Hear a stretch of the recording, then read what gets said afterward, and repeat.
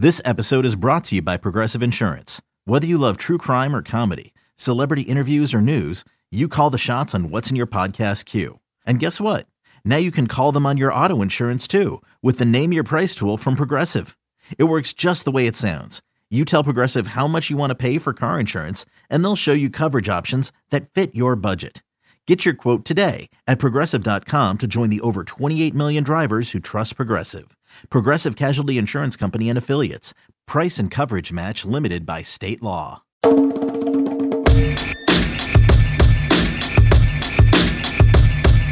Hey, welcome in everybody to the Flagship Podcast. This is our preview podcast heading into the Red River Shootout, Texas and Oklahoma, or as Tom Herman said this week, OU Texas, which got a lot of people's attention. But we bring in a former starter on the offensive line for the Oklahoma Sooners. He's doing great things on SiriusXM radio, and he's got other things in his media basket, the one and only Gabe Ikard. Gabe, how are you doing? I've got no complaints, Chip, and this is probably my favorite week of the year. I like to call it Football Christmas, and I know that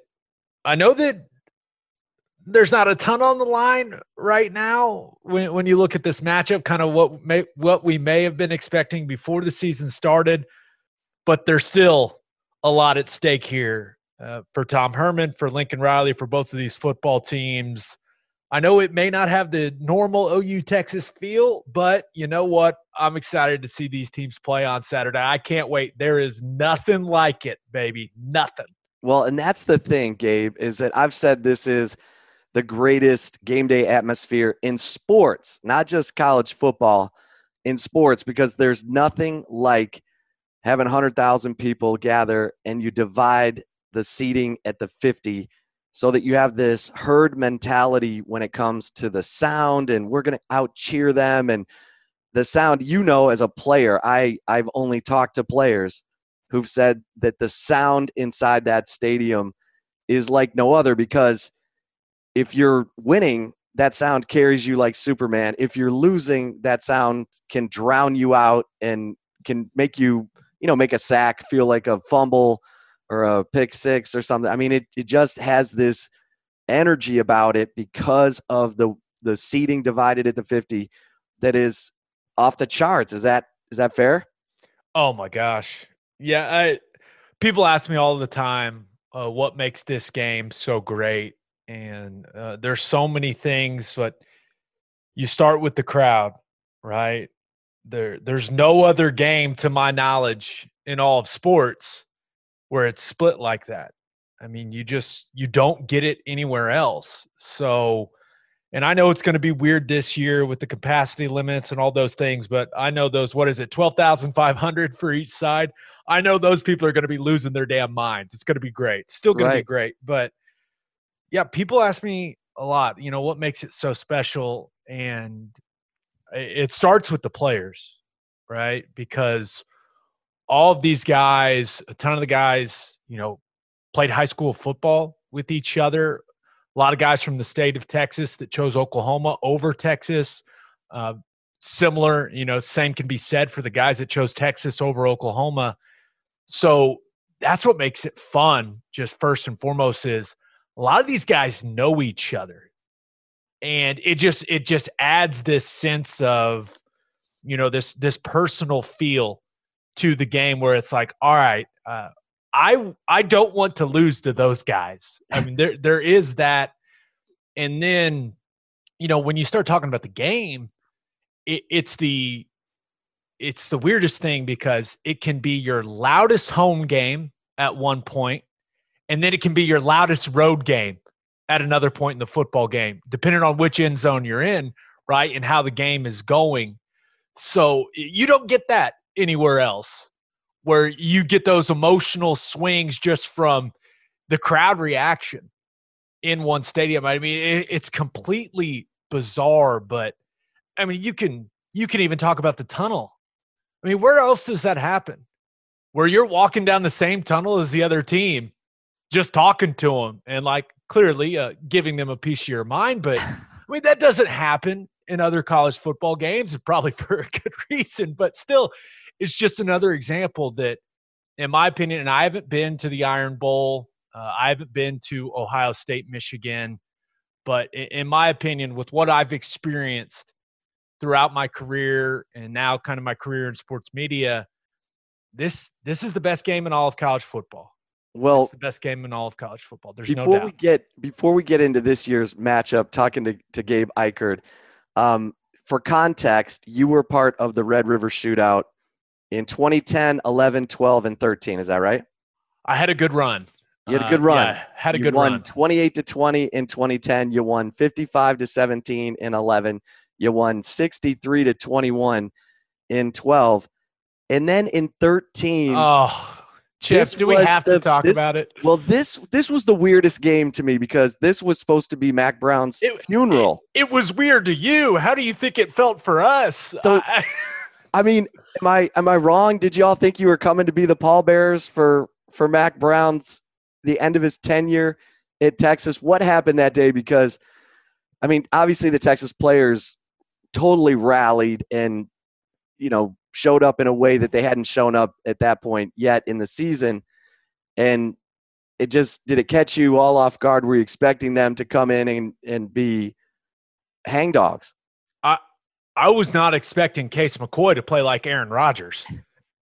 That's what I wasn't expecting. Now, I didn't play defense, so those guys had to deal with that issue. But, yeah, the weird thing about this game, and you mentioned it, I won my first 3. I lost my senior year.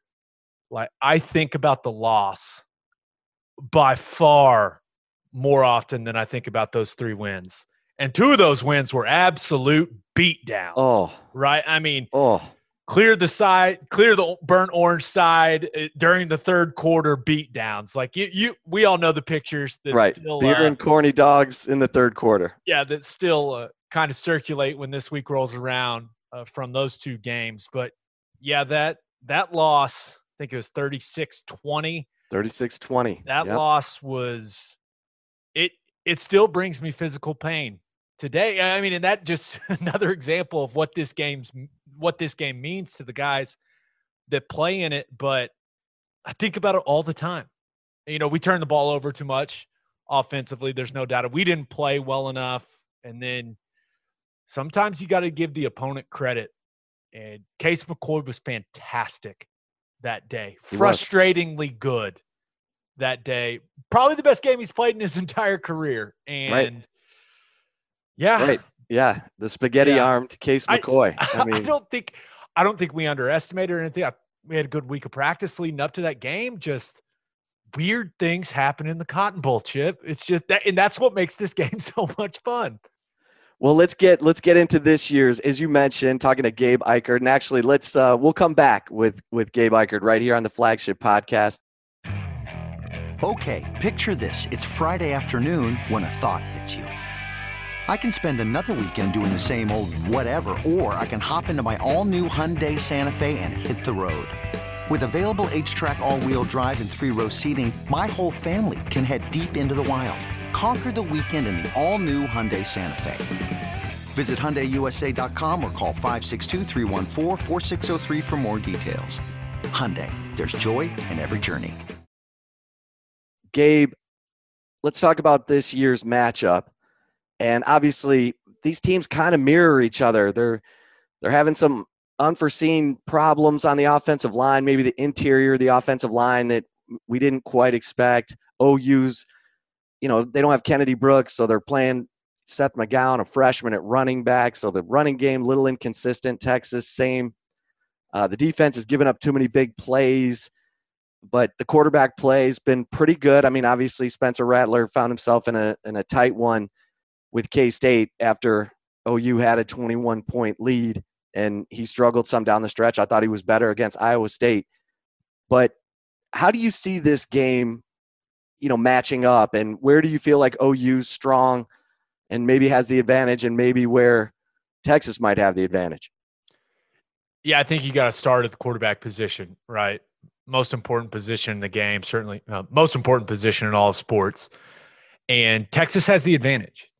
They do. I mean, how often, and it's only happened a handful of times, but how often has a quarterback for either side started in 4 of these? I mean, it just doesn't happen. It just really doesn't. So, and it's not going to be the same atmosphere, right? With the limitations on the capacity, with there not being the full fare around it, like the pageantry, all that. It's not going to be the same. But Sam Ehlinger knows what the Cotton Bowl feels like. He knows what stepping out there feels like. He knows what feeling that pressure feels like. Spencer Rattler does not. I mean, that's just the truth. It's not to say, like, I think right now Spencer Rattler has more arm talent than Sam Ehlinger. I think Rattler's already a better passer than Ehlinger, but those moments, that pressure, like, experience matters. And we've seen what has happened to kind of a young Oklahoma football team in the last 2 fourth quarters. Like, the pressure has got to them. They haven't played well, and they've dropped 2 games that maybe if they were more experienced, they wouldn't have dropped. So when you look at advantages for Texas, I think you got to start with Ehlinger and his experience. But I think their ability to use the quarterback run game is a big advantage for them in this game. And we saw Oklahoma struggle with some of that stuff against Kansas State when Skylar Thompson, scored a couple touchdowns running the football, had some big plays, and he was playing on a bad calf. Like, a healthy Ehlinger, we've all seen those thighs. We've seen this movie before in this game. Like, he is going to – the Oklahoma Sooners are going to get a big dose of Sam Ehlinger in this one. And you mentioned Texas, kind of their struggles or perceived struggles on the offensive line right now. Certainly thought that was going to be a strength of the football team, right? Led by Sam Cosmi, projected high pick. Kerstetter seems like he's settling in nicely at center. But this game tends to come down, like, we can talk about wide receivers, we can talk about X's and O's. This game always comes down to who's more physical at the line of scrimmage. Always. I mean, you talk about and runs and completions. Like, that's it. It's the physicality at the line of scrimmage. So I think whichever team runs the football, and this is usually how I feel about most games, but whichever team can run the football better, going to win. Unless there's some weird turnovers, some special teams gaffes, which we've seen from both of these teams. So, yeah, that's where my eye is. It's the line of scrimmage. Who can move the opponent's defensive line and create those running lanes?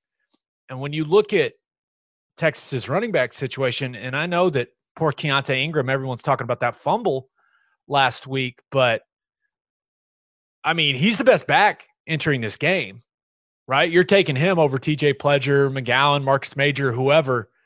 So you would assume that Texas, with their ability to use quarterback run game and their willingness to use it, right, that they'd have an advantage running the football. And that makes you think, when you just look at things offensively with the tackling troubles, and that's probably an understatement for Oklahoma on defense, like, you have to feel good about Texas and that run game coming into this game. You just have to.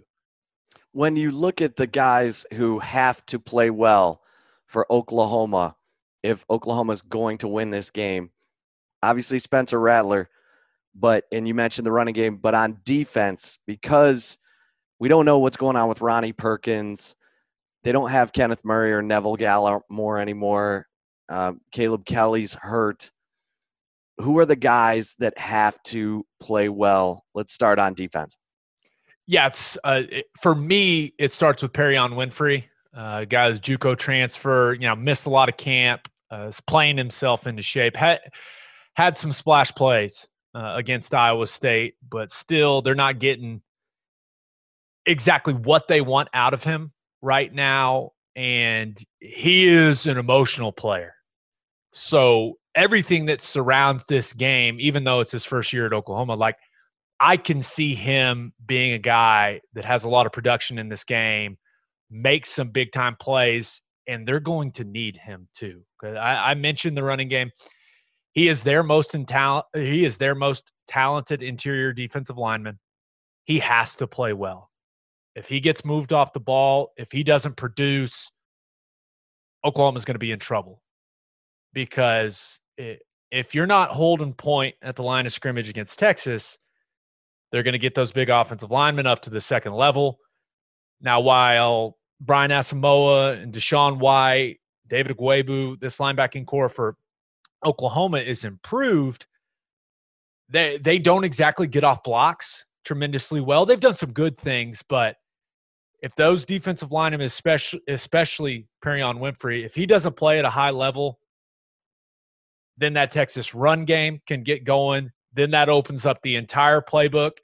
That allows Mike Yurcich to use more play action, push the ball down the field in that vertical passing game that we've seen in his offenses throughout the past. So, yeah, I think Perion Winfrey, he may be the most important player for Oklahoma in the entire game on Saturday. And Ronnie Perkins is practicing. They're anticipating him being available to play. They're still waiting on the final word, but they have every intention of number 7 playing, and that could change a lot of things because he's a guy that – and I'm sure that Tom Herman and Mike Yurcich and that staff are game planning as if Perkins is going to play because he is a guy you need to game plan for. And selfishly, like I know I'm an OU guy. Like I want Perkins to play because he's OU's best player on defense. Like he gives them a better chance to win the game. But also as a line of scrimmage guy, as a former offensive lineman, I want to see Perkins and Cosme go at it. Like that's the matchup I'm most looking forward to, and I'm really hoping we get that, Chip. What has surprised, talking to Gabe Ikard, former center and offensive lineman for OU from 2010 to 2013. OU won the Big 12 championship. 2 of those 4 years, Oklahoma State won it in 2011 and Baylor won it in 2013. But what has surprised you most, Gabe, about this OU team, good or bad, through the first few games? The OU offensive line and bad, right? So, and I still have a great relationship with Bill Beanbo. His first year at OU was my senior year. I talk to him all the time. I love that man. I had never heard him be so excited about an O-line from a talent perspective, an experience perspective, young players pushing to get on the field. I mean, Bill was fired up before the season about this offensive line, clearly led by Creed Humphrey, who going to be an early round pick, but they just haven't played well enough. Now, it's not as bad as some people want to make it out to be. Like, they're not horrible. They're not terrible. They're not the worst in the world. Like, you know how the overreactions go, Chip. But they're not finishing blocks at a high enough level. They're playing assignment sound. They're getting on the right guys.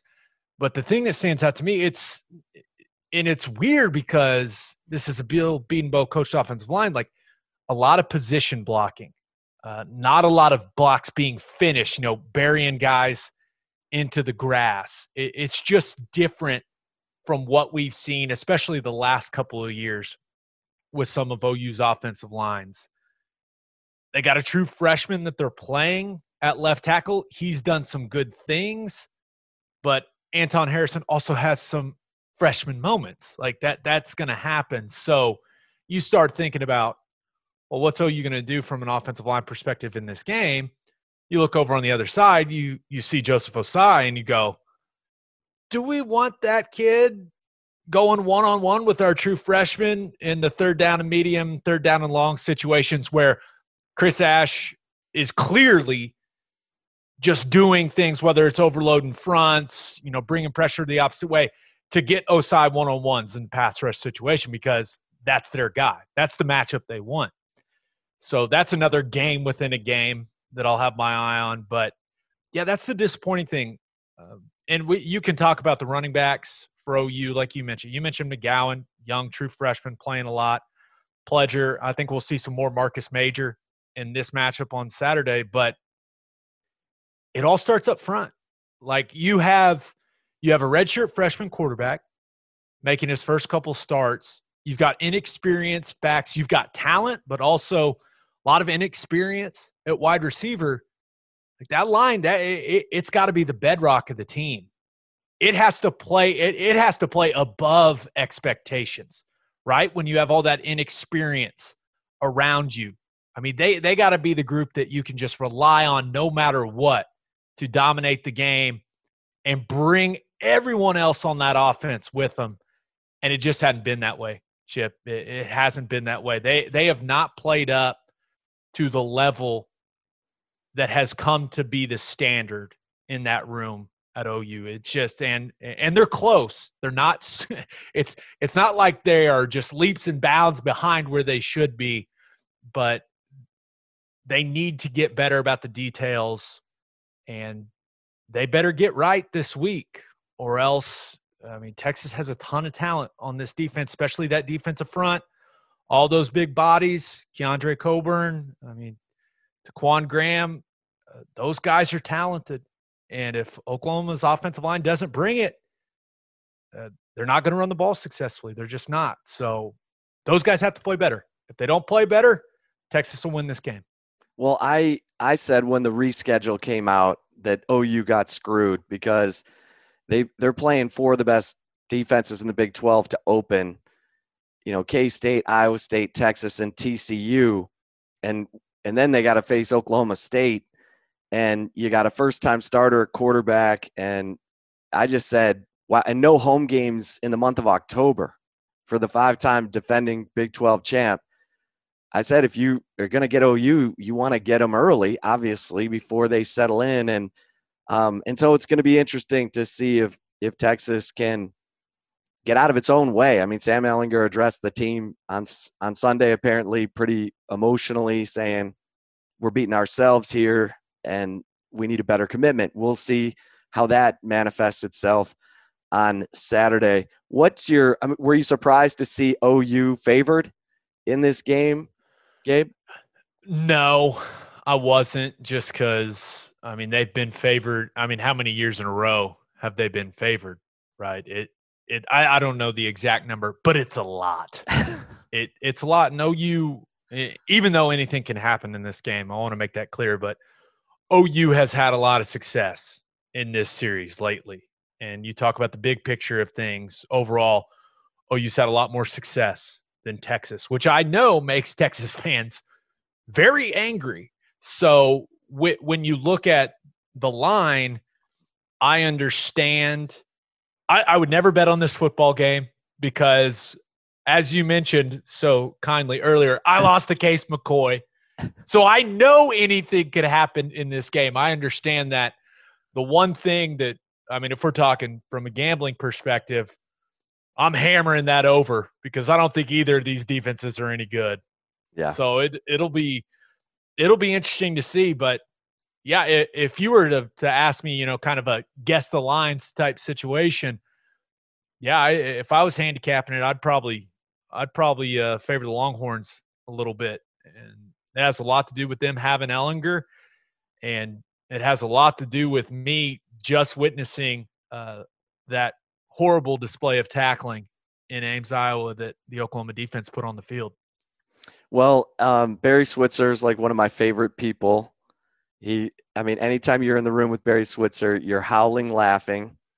And do you have any Barry Switzer stories? Every OU player I've ever spoken with, I've finished the interview by saying, do you have any Switzer stories? Not even if you were, personally involved. I've got a bunch. I've got a bunch. I've gotten to know Barry over the years, run into him all the time, fundraisers, things like that, obviously at the games, things like that. But one time I was still at OU, and there's this restaurant in Norman called Midway Deli, sandwich shop. They do a great job, really great sandwiches. And one day I'm in line, and there's like one person in line in front of me. I'm ordering my sandwich. Out of the corner of my eye, like the window, I see like fur coat, and I'm like, what? It's September, like it's the month of September. I'm like, who in the world? It's like 90 degrees outside. Like, who in the world is wearing a fur coat right now? In walks Coach Switzer. And the best part about it, I'm chatting with him. We're talking ball a little bit, but then he walks to to the counter and he goes, "Yeah, I'll have the sandwich that's named after me." And I was just like, this dude, that is one of the I mean, you talk about power moves. That's the one thing about Barry. He's not shy about anything. He's going to tell you exactly how he feels. And I've interviewed him so many times now as a guest on whether it's, my podcast or one of the radio shows I've done. And you got to have that dump button ready from a man Switzer. It's awesome. I love that guy. And this is the full length fur coat. Oh yeah. That he wore probably when he was recruiting Charles Thompson. And yeah, Barry doesn't do anything subtly. Oh, that's classic. He does everything 100%. He's the man in the fur coat. I love it. Yeah, it was 90 degrees outside. Chip, it made no sense, but it was like, you know what? That's Switzer being Switzer. They call him the king for a reason. Oh man. And he's still right there in Norman. Oh yeah. Yeah, everyone knows where Barry lives. Holden Court. Yeah, that's right. He's probably still what fraternity house is that? I think it's like Fiji, maybe. I don't know. My mind's a little rusty on that stuff, but I wouldn't be surprised if he still goes over there and throws a few back with the boys. So he lives near the Fiji house? Oh yeah, right across the street. Oh, or at least hilarious. That's where that's the last time I checked in on him. That's where where he was. That is dangerous right there. Gabe, anything else? Anything that stands out to you with regard to Saturday's game that you think is important for folks to think about? Oh, so many things, but I think like as an analyst or even as a fan, you gotta watch the battle at the line of scrimmage. That's we can talk about Ellinger and Rattler and all the skill guys, the backs and wide receivers, but that's where this game is always won. It really is. And then I think you're going to see Oklahoma attack some guys, some of the guys they view as weak links on Texas's defense. I think a guy like Chris Adamore is a guy that they think that they can pick on. And he's going to have some tough stuff. Like you formate some things. Maybe you get Stogner on him. You get a size advantage, things like that. So I know it's boring, but it's all going to come down to what happens at the line of scrimmage. And that's how this game always goes. Yeah. Whoever can run the football, whoever can win at the point of attack. And I can't wait to see what this, only 25,000 people in the Cotton Bowl experience is going to be like. Now, luckily I get to, be there covering the game for the OU radio call.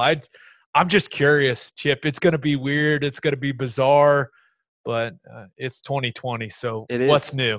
Right. I mean, I've covered this game for 30 years, and this is going to go down in history for the wrong reasons as one of the most memorable Red River shootouts because, like you said, it's going to be the nuclear winter Red River shootout. And God, hopefully this is the one and only that we do it without the state fair and the incredible 100,000 divided it to 50 because I'm with you. This is the Mardi Gras of Texas. This is Christmas. This is the best week of the year.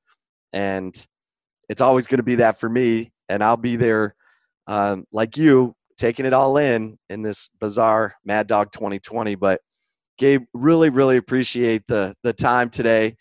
Great conversation. I'll tell Case McCoy you said hi. And and I know how's old Case doing? Tell him I still think about him on essentially a daily basis. That's great stuff. Really appreciate it. Thanks to Gabe Ikard, Oklahoma offensive lineman, and of course now getting it done on SiriusXM Radio, Big 12 today. I'm often on with you and Holly Rowe. Y'all are doing a great job, and as you said, also on the OU radio call. So. Big thanks to Gabe and big thanks to everyone for stopping into the flagship podcast. Everybody stay safe and keep the faith until next time.